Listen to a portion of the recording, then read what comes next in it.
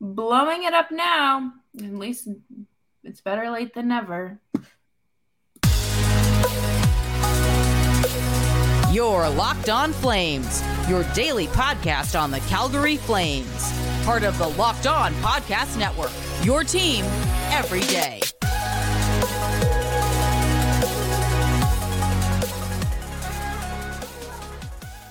Well, hello everyone, and welcome back to Locked On Flames. As always, I am your host, Jess Belmosto, and I am joined by my partner in crime, Nick Zararis. Nick, how are you today?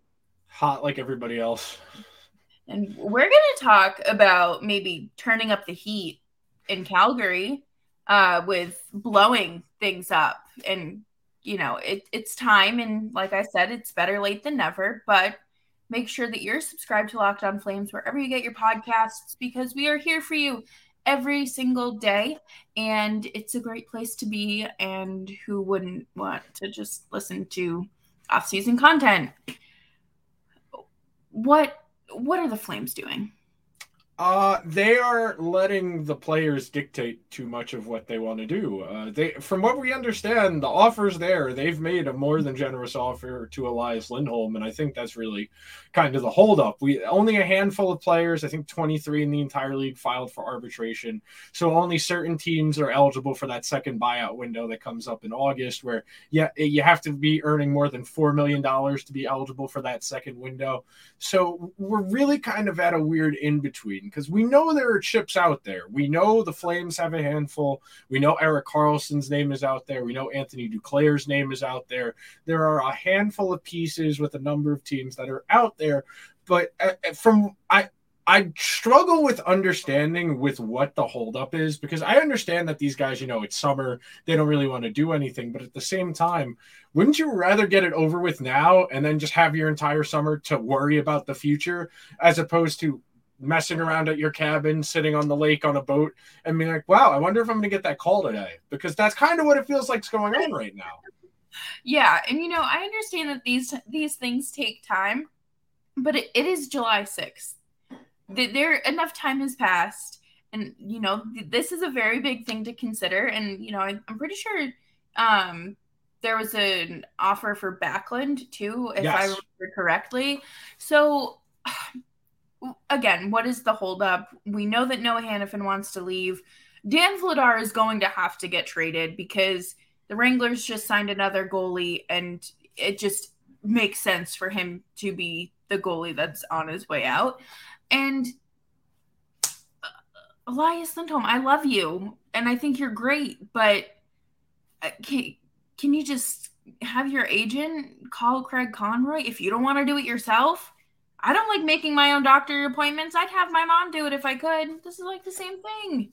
It's curious, because you do kind of wonder what the holdup is. Because to me, I know I had read a few weeks ago, Elliot Friedman had said that, well, Lindholm kind of wants to see how next season plays out before he makes a decision.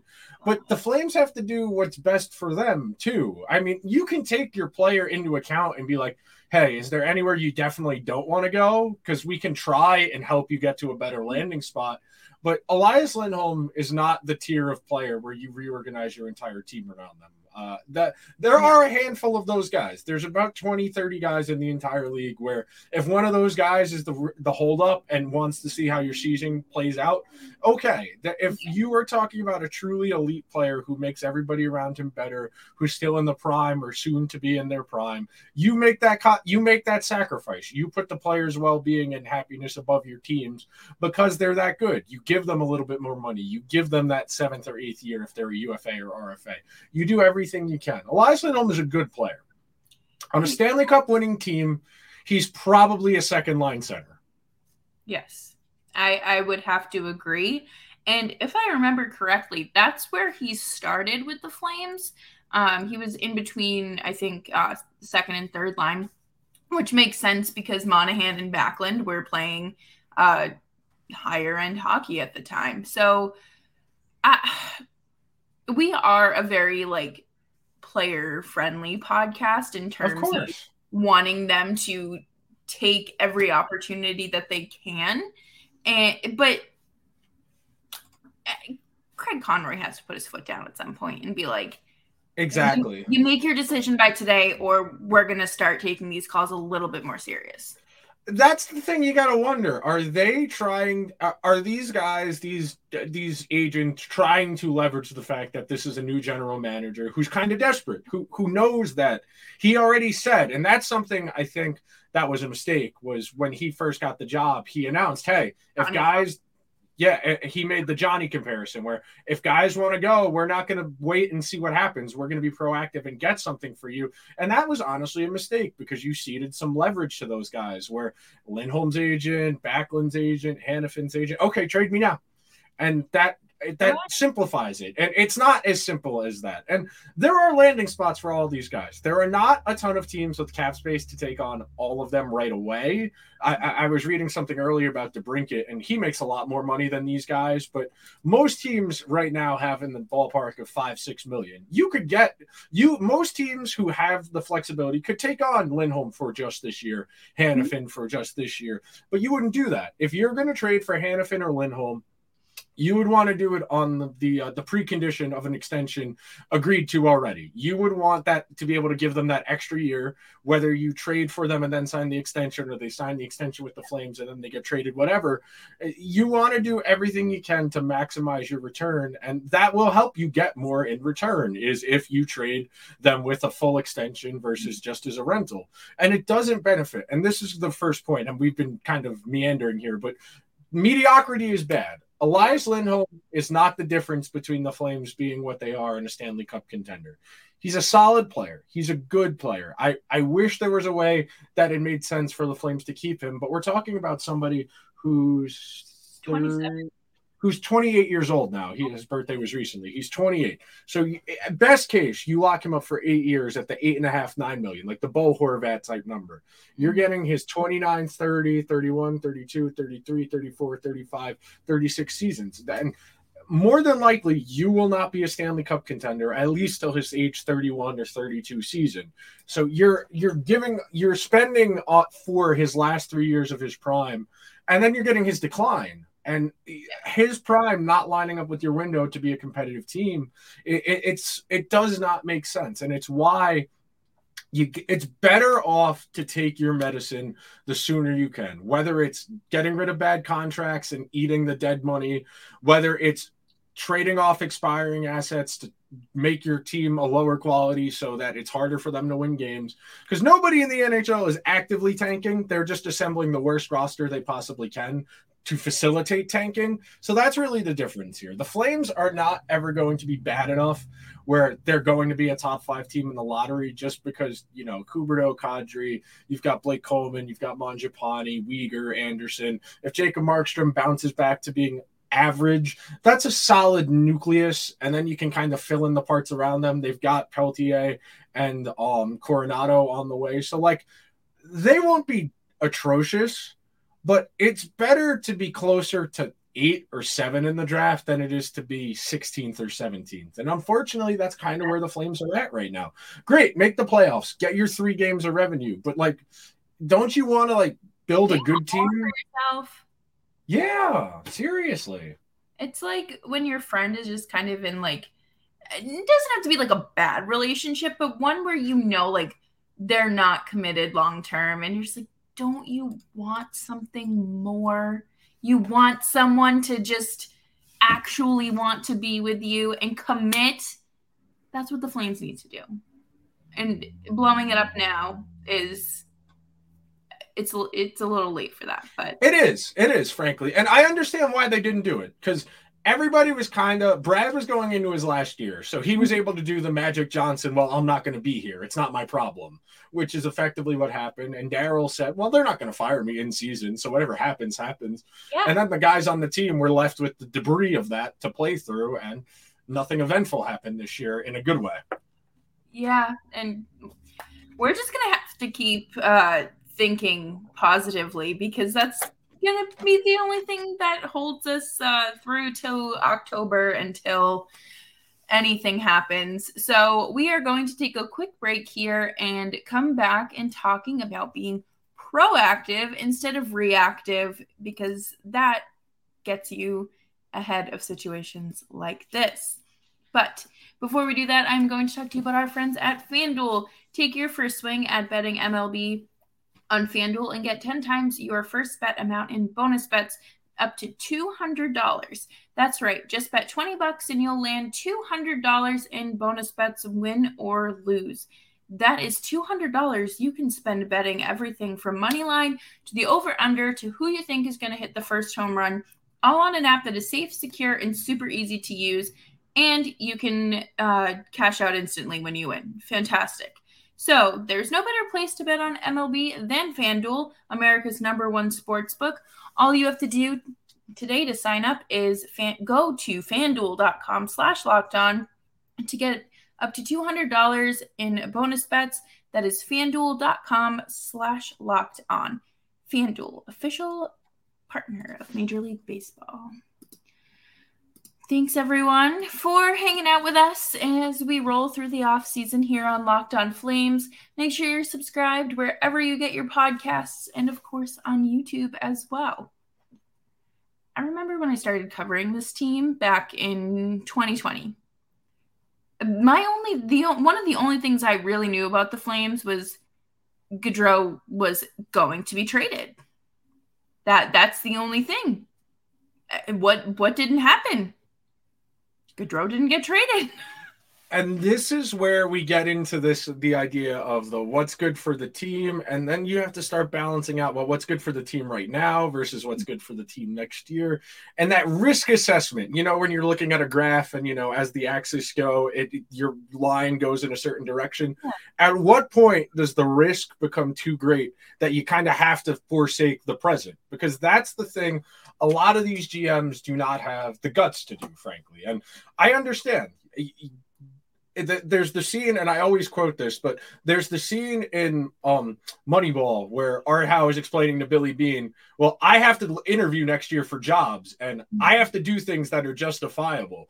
You might think this is going to work, and when you explain it to me, I understand what you're saying, but you are making decisions for me and changing the way I do my job, and that makes it harder for me to explain to other people what I was trying to do.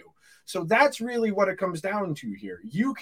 I can say, well, the Flames should trade all of these expiring contracts, get RFAs and draft picks, and worry about it later. It's very easy for me to say that because I am not beholden to Maloney, to John Bean, to the owner of the team. I am not beholden to those people. I just want to see the Flames win games. I want to see them build a team out the right way. You see, this is a long process. The Blue Jackets won those playoff series. They won that playoff series against the Lightning. They went to the bubble playoffs and lost the following year, and they haven't been back since. The Blackhawks haven't made a playoffs since the bubble playoffs. The Coyotes have not made a playoffs since the bubble playoffs. And before that, since I want to say 2014 or 2015. This is a 4 or 5 year commitment to really turn over your roster and just throw as many darts at the board as you can in the draft, in restricted free agency, trading for guys who maybe didn't do a good job, have a good opportunity, or need a different location to play better. And that's why these GMs they aren't proactive. It is why they would rather keep doubling, tripling, quadrupling down on the group they already have, because they know what they can get out of the group they have.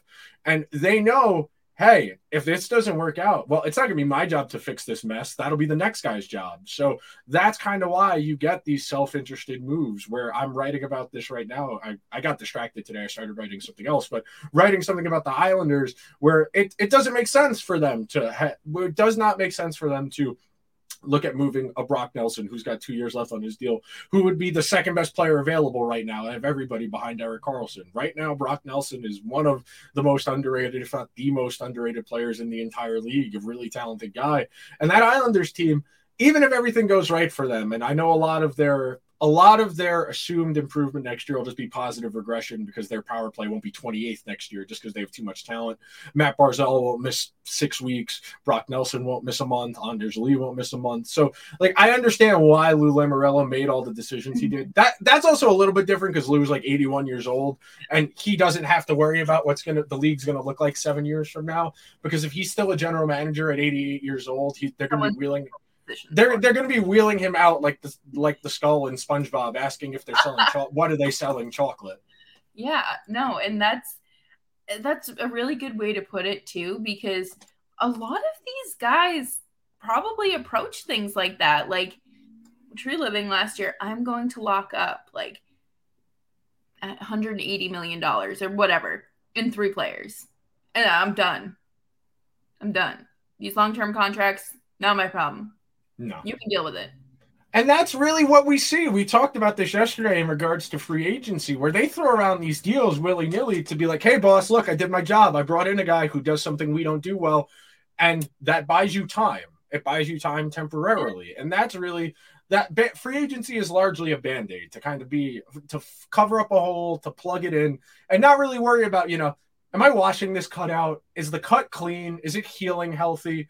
That's really what free agency is for a lot of these guys, and why it's so important to be proactive. For the last 2.5 seasons now, the Flames have just been reacting from one crisis to another. They've had these guys who say, I don't want to be here anymore, or just leaving and not get anything in return for them, and they're left reeling. So you have to make impulsive decisions like, okay, we're going to get something back for Tkachuk. All right, we got to give them both contracts right away as soon as they get here so they can't leave. Oh, we need a replacement in our top 6. Nazem Kadri will work. That'll work. He can do that role well enough. And very quickly, you start to see why teams get into trouble in their roster construction, because they are reacting to what's going on around them instead of planning it out. Like, you think about the counter to that is the teams who realize, okay, we cannot extend this restricted free agent. Let's get something. Like, you think about the Lightning getting, I think, a 2 for Ross Colton. Ross Colton's a useful hockey player. He's solid. Trading him to Colorado, I don't trust trading with Colorado. Colorado trading for somebody tells me they see something I don't, which is that's one of the teams that just, if I can, I avoid trading with them at all costs, because usually they're going to make you look pretty stupid. They're going to find a way to use you better. But unless the Flames are going to start, okay, Elias, it's great. We made you an offer. You don't want it? Okay, we're trading you. That's it. That's the end of the conversation. You cannot wait around for Lindholm to be like, well, I'll come back if you do this or that. Like, you can't put yourself in that position. You just can't. And that's what the Flames have been for too long now. Yeah. And I feel like it's all just hinged upon Gaudreau and Tkachuk. And they were kind of just hoping that they would ride out the rest of 7-8 years left of their career in Calgary, and they would have something to build upon. But the first domino to fall in that was Sam Bennett essentially being forced out and only getting a prospect and a second for him. And then Gio left. He walked for nothing because he won the expansion draft. And then Monahan, and then, of course, everything else that's kind of followed that. And that's not the way that they were, quote unquote, supposed to blow up this core. That was not in the cards. Nah. And that's the other component of this, is there's an element of denial involved in this, where it's like, oh, we're 2 years removed from being a 105-point team. We're not that far away from that group. Sure, we've got different faces now, but again, it's flat out denial. That's what it is. Last year was the opportunity, because you could have asked the Panthers for Weegar and a bunch of first-round picks. Or you could have traded for Huberdeau and Weegar and flipped both of them to other teams that had more cap space. You could have really kickstarted an aggressive rebuild last year, had a ton of financial flexibility, so you could have taken on bad contracts from other teams to get more draft picks. You know how the Coyotes have 1,000 draft picks every year? That's because they're willing to eat everybody's bad contracts. That is how you aggressively restock your organization. You turn your cap space into draft picks. You buy draft picks effectively. Yeah, but, I don't think ownership wants to do that. And it's unfortunate, and I think that's kind of, you're truly stuck between a rock and a hard place, because you can try to, retool and kind of push the envelope and see how far you can get before you get a phone call saying, what are you doing? This is my team and my money. Cut it out. And there's only so far you can go. And I don't know if guys are willing to risk their jobs like that. This isn't, we're not video game. It's not a video game. These are real teams.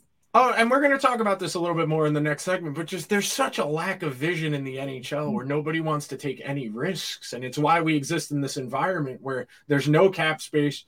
Very mid players get paid nothing, get paid a little more than they're worth. The stars get paid less than they're worth. And we exist in this weird space where only a handful of teams are really playing the player market as well as they possibly can. And everybody else is trying to figure it out. Yeah, and it's an unfortunate spot to be in the sport, and I feel like the Flames shot themselves in the foot so many times last season. And they also didn't know they were shooting themselves in the foot at points, at least, and that's the complicated part where we start getting into like intent and like morality. And I'll save it for the next segment. So coming up next, we are going to talk about vision, intent, long-term planning, and looking at things from a wider angle, which is maybe why we both belong in some front offices, because these teams need it.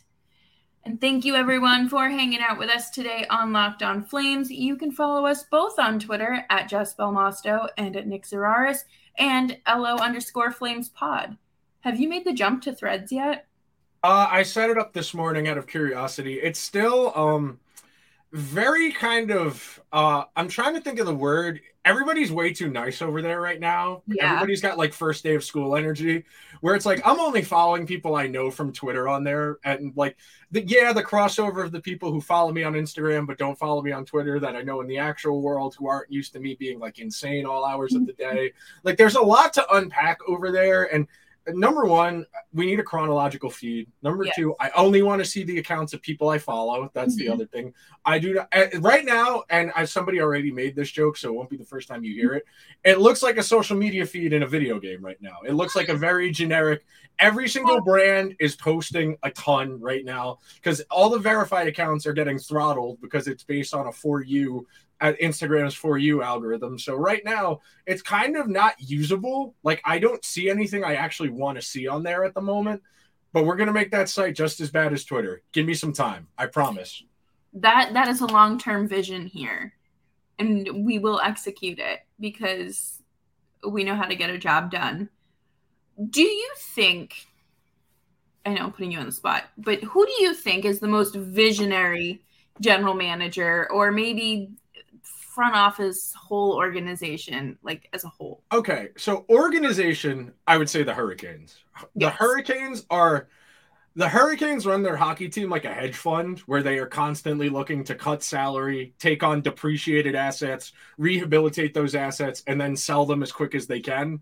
The Hurricanes are easily the most aggressive team when it comes to roster construction and maximizing value of guys, moving on from restricted free agents. Brett Pesce is a name that's out there as somebody who might be available, might not be, who's only a restricted free agent, who I believe is a year or two away from unrestricted free agency.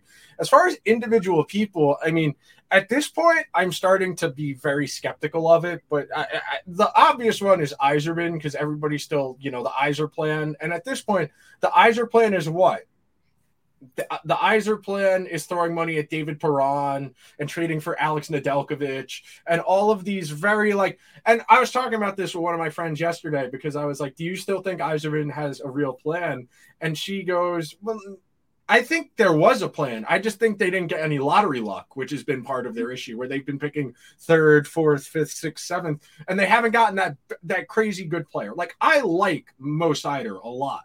I like Lucas Raymond a lot. But at this point, they needed the Tim Stützle. They needed the Tkachuk brother. They needed one of those truly special elite players to carry the load. And then it would make sense to bring in a Perron, a Nedeljkovic. Why can't I think of his name? Andrew Kopp. Those types of guys who are solid pieces, but they're not good players on a championship team. They're role players on a championship team. So that would be my answer as far as vision.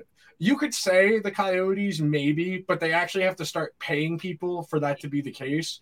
Like other than Clayton Keller and Nick Schmaltz, they don't really have money tied up in anyone. But that would be The Coyotes are effectively what I am in an NHL franchise when I turn my Xbox on, where I'm just constantly trading players, turning them into draft picks and clearing cap space. That way I don't have any real money tied up. That way when a superstar player does become available, I can throw picks at the wall. That's the caveat I'll give for Yzerman is if they land the Brinket, which it does seem like it's going to happen at least, that's okay. I don't know if he's good enough where they make a real leap, but he's better than any forward they have on their team currently. And that would be progress in their plan. For the most part, a lot of these GMs are what we were talking about in the last segment. They go, oh, this happened, so we need to do this. Or we lost this player, so we need to replace it with this. Instead of, okay, our team is blank. How far away are we from being as good as this team? Because that's how I like to think about these things is, when I think about the Flames, I go, how far away are they from being Colorado, from being Tampa, from even being Toronto or Florida? You think about the baseline. You need at least 2 elite players. You probably need 1 elite defenseman and then at least an average goalie. Where are you on that checklist? And then we can start working down. Do you have a good second line center? Do you have some underpaid guys who you can extract excess value from? And that's really where I'm at for me. It's not I want to accumulate good players. It's, is this player helping me get closer to being Colorado? Are they helping me get closer to even being the Kings? The Kings are a team, I would argue, they've been a little aggressive the last few years for players who I don't necessarily are good enough. Like, I think Kevin Fiala is pretty good. I think Pierre-Luc Dubois is pretty good. I don't know if either of those guys is a first-line player on a Stanley Cup team. Yeah, no, and I completely agree with you. I don't know if that's really the long-term. I don't know why that's the long-term goal, but it happened, and PLD got his 8-year deal, and he can't be traded, or he can be, I'm sure, be traded again. But, you do have to have these benchmarks in terms of moving forward rather than backwards, because just like anything in life, you want to be moving forward. You want to be making those progress in meeting those marks. And I think for the Flames, they cannot be going off of the idea of we need to be that, 105 point team. You can't do that. They have to accept that's the past. You need to just focus on securing a wild card spot, getting your goalie back to at least average or just a teeny bit below average if you have to, bringing up Dustin Wolf, integrating these new AHL players. There's a whole different game plan now than there was 2 years ago, and it's okay to move on from it. It's part of the business. Exactly. And that's where we're at. There's so much posturing and preening and facetiousness amongst all of these organizations with each other, where it's like an average team being like, an average team like the Flames being like, well, all we got to do is get in the playoffs. And then if our goalie gets hot and if we get our power play rolling, and the more ifs you have to have in your run-on sentence to be for success, the less realistic you are. That's why the title of the thing I'm writing about the Islanders is the what if proposition. Well, what if Sorokin plays as a .950 goalie? What if the power play can score 18% of the time? What if Matt Barzal playing a full season with Bo Horvat does this? And what if Brock Nelson continues to play better as he gets older? The more what ifs you have, the more unlikely something is to happen. And too many of these teams they're intoxicated, or they're just outright delusional about the what if. Yeah. And I think, maybe the one outlier that got lucky with that was Sergei Bobrovsky this playoff run, because no one had that on their bingo card. You could have hoped for it. I don't think anyone actually thought it was going to happen. No. And that's the thing. And that'll be the justification that these poorly run organizations will use is, our goalie was really good a few years ago. All he's got to do is find that form for a few weeks. And sure, it could happen. I'm not planning my entire organization around it. No, you can't. It's irresponsible. And you have to start thinking bigger picture. And by bigger picture, I don't mean that small postseason run. We're talking multiple year success, or success doesn't have to be making the playoffs. It can just be reaching different benchmarks. So that's about it, I think, for today's episode. Thank you all so much for hanging out with us, and make sure you're following us wherever you get your podcasts. You're subscribed, have your notifications turned on. Nick, do you have anything you want to end the show with? I can't wait to stop recording so I can turn my fan back on and not be melting. Goodbye, everyone.